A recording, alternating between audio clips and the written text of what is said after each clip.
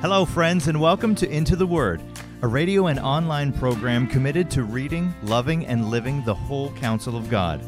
Lord willing, our intention is to go verse by verse and chapter by chapter through the entire Bible.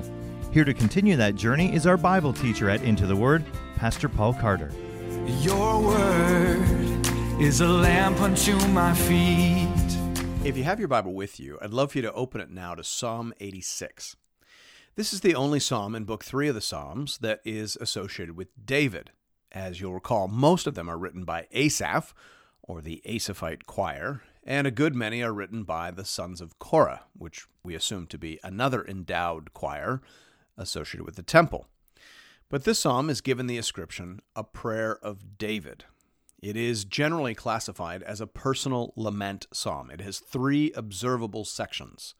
There is an opening and closing supplication grounded upon a statement of confidence in the greatness of God and the certainty of his ultimate triumph. Generally speaking, in Hebrew poetry, the most important thing goes in the middle, as compared to how we often do it in English literature by putting the climax at the end. But in Hebrew, often you'll find that foundational piece or that grounding piece in the middle, and that's the case here. Verses 8 to 10 represent the theological and practical core of this psalm. The prayers and petitions on either side are only possible because of who God is and how he has worked on behalf of his people in the past. That's how Hebrew poetry works, but that's also how all prayer ought to work in every language, in every culture, in every time. In prayer, we ask for impossible things. And so to sustain those prayers, we have to remind ourselves of who God is and how he has demonstrated his commitment to us through concrete actions in the past. That's how you persevere in prayer. That's how you stir up faith. Thanks be to God. Hear now the word of the Lord, a prayer of David. Incline your ear, O Lord, and answer me, for I am poor and needy. Preserve my life, for I am godly. Save your servant who trusts in you. You are my God. Now let's just pause here for a moment. This first section runs from verse 1 all the way to verse 7, but these first 2 verses represent the introduction to the first prayer or petition, and it is worth noticing what David says. The entire petition is grounded in covenantal realities. David refers to God here as Yahweh, the covenant name of God. And he clearly positions himself as the lesser party or the dependent party. He says, I am poor and needy. Covenant relationships in the ancient world were generally asymmetrical, meaning they were not arrangements between co-equals. They were arrangements between a great king and his lesser vassals. David positions himself here as a lesser vassal. He says, I am your covenant vassal, and I need you to be my covenant lord. I need you to defend me from my enemies and harassers. And that, of course, was the responsibility of the covenant lord in these arrangements. The vassal was supposed to be loyal, obedient, and responsive, and the Lord was supposed to be strong, powerful, and protective. So David says, I have been godly or religious or faithful. The Hebrew word there is chassid, which the ESV renders as I am godly, and which the NIV renders as I am faithful, faithful to you. Both are correct, though the NIV probably makes more immediate sense to modern-day readers. David isn't saying that he is particularly pious or particularly spiritual. He's saying that he is 100% loyal to Yahweh. He is not an idolater. He is not hedging his bets. He is 100% on Team Yahweh. And so, as a loyal vassal, he is appealing to God to be his covenant protector. Preserve my life, for I am godly. I am faithful. I am your loyal vassal. Save your servant who trusts in you. You are my God. Verse 3. Be gracious to me, O Lord, for to you do I cry all the day. Gladden the soul of your servant, for to you, O Lord, do I lift up my soul. For you, O Lord, are good and forgiving, abounding in steadfast love to all who call upon you. Give ear, O Lord, to my prayer. Listen to my plea for grace. In the day of my trouble, I call upon you, for you answer me. In the heart of this first prayer here, David appeals to God on the basis of who he is and in hope for what only he can do. David comes to God for what only God can give. Van Gemeren says here, those who wait for the Lord do so because he alone can transform adversity into joy. Closed quote. Gladden the soul of your servant, Lord, for to you, O Lord, do I lift up my soul. Go to God for what only God can give. And don't go to anything else for what only God can give. When you go to something else to receive what only God can give, that is the very essence of idolatry. When you go to alcohol to gladden your soul, when you go to drugs to deaden your pain, when you go to Netflix to restore your joy, that is idolatry. David here treats God as God. Give ear, O Lord, to my prayer. Listen to my pleas for grace and mercy. In the day of my trouble, I call on you. That's good praying. Verse 8. For there is none like you among the gods, O Lord, nor are there any works like yours. All the nations you have made shall come and worship before you, O Lord, and shall glorify your name, for you are great and do wondrous things. You alone are God. As I mentioned, this is the foundation for the entire psalm. Now, whenever we run across any mention of small g gods in the Psalter, we are given pause. However, as I talked about in the episode for Psalm 82, the Hebrew word Elohim has a fairly broad semantic range. It can refer to capital G God. It can refer to angels, whether good or bad. It can refer to the heavenly court. And it can even refer to human leaders. So, as always, we want to consider the context. What does David mean here when he uses the word Elohim in the first part of verse 8? Derek Kidner is very helpful here. He says, the gods may be a rhetorical expression, as if to say, the gods, even supposing they existed. But the downright statement of 10b, thou alone art God, makes it more probable that in verse 8, David is speaking of angels rather than hypothetical beings, closed quote.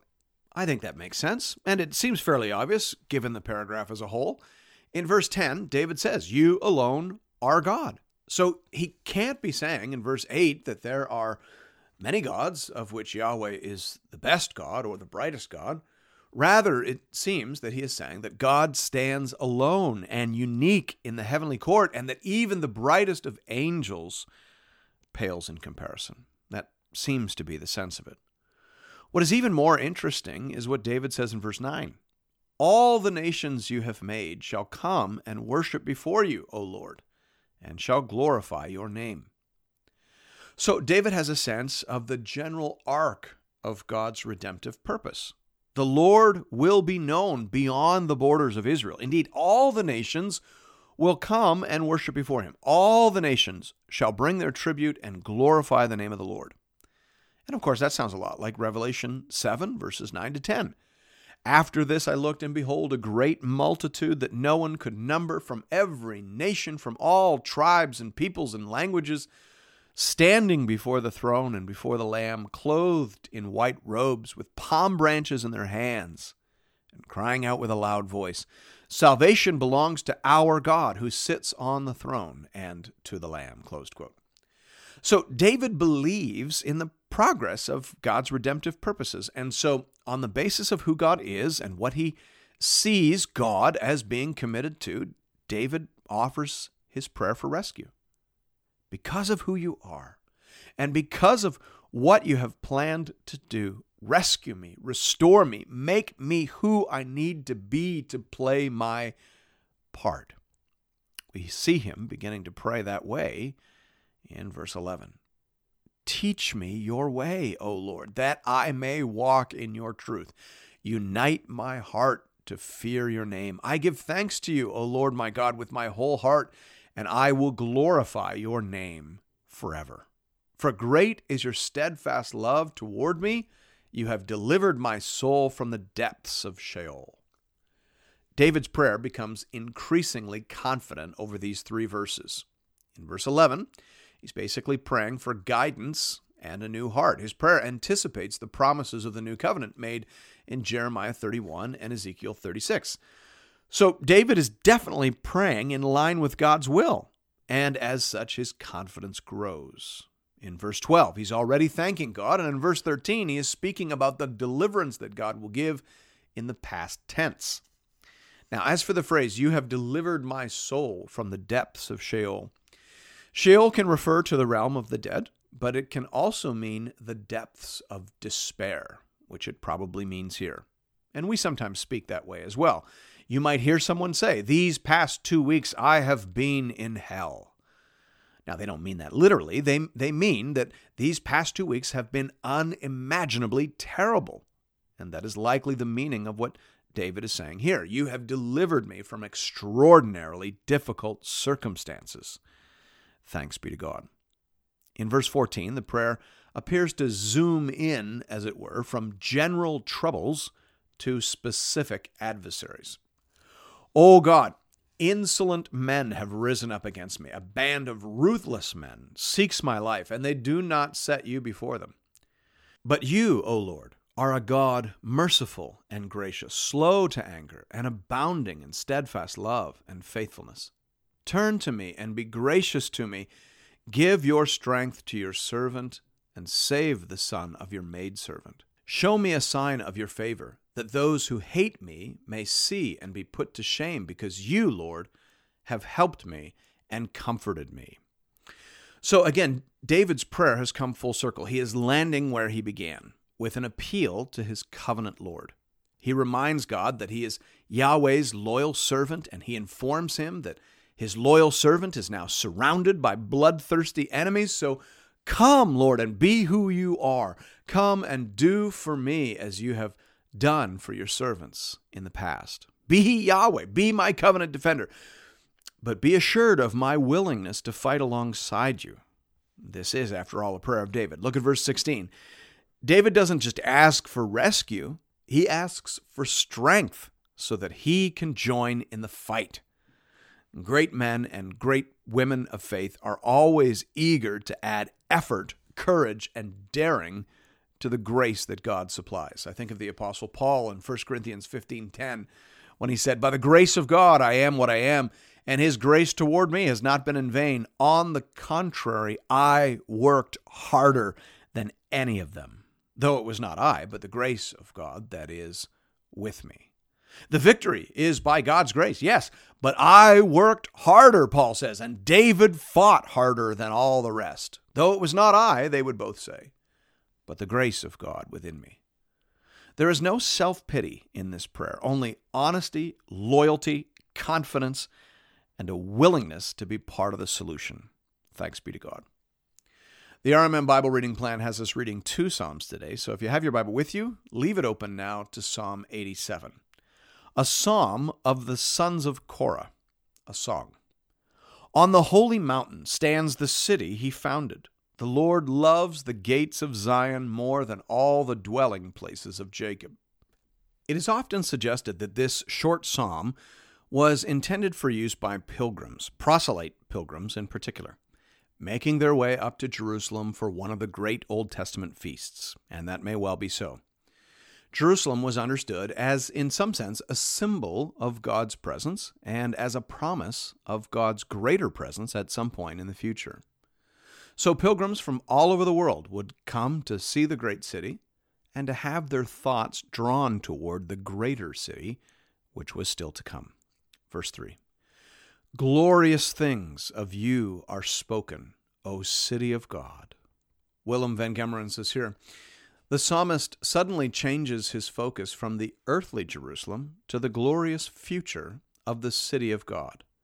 In his meditation, he may have reflected on the prophetic oracles that portray the glorious future of Zion, the mother city of all nations. The psalmist's ecstasy is not with the present earthly city, but with the city of God as a theological entity from God's perspective, closed quote.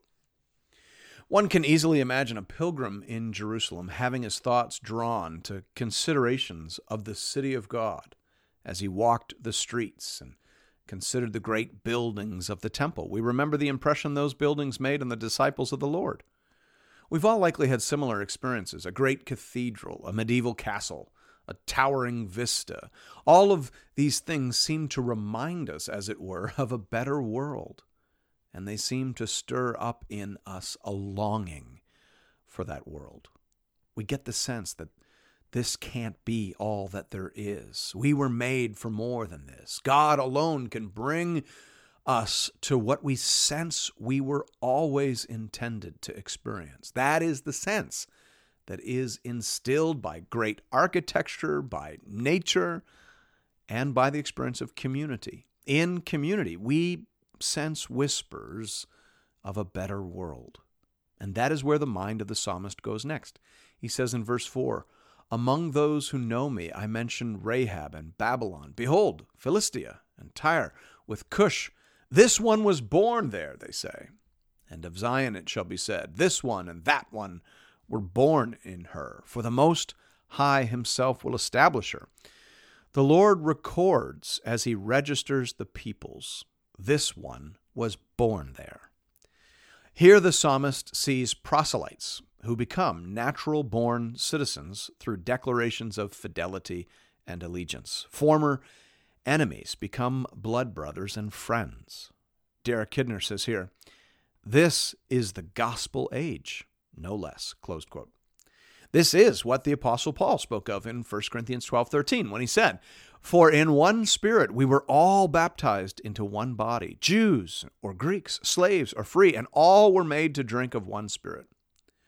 The city of God will be multicultural and uni-spiritual. People from every tribe, tongue, and nation on planet Earth will fill her streets, her alleys, and her public squares, not as visitors, but as citizens, brothers, sisters, friends, and neighbors.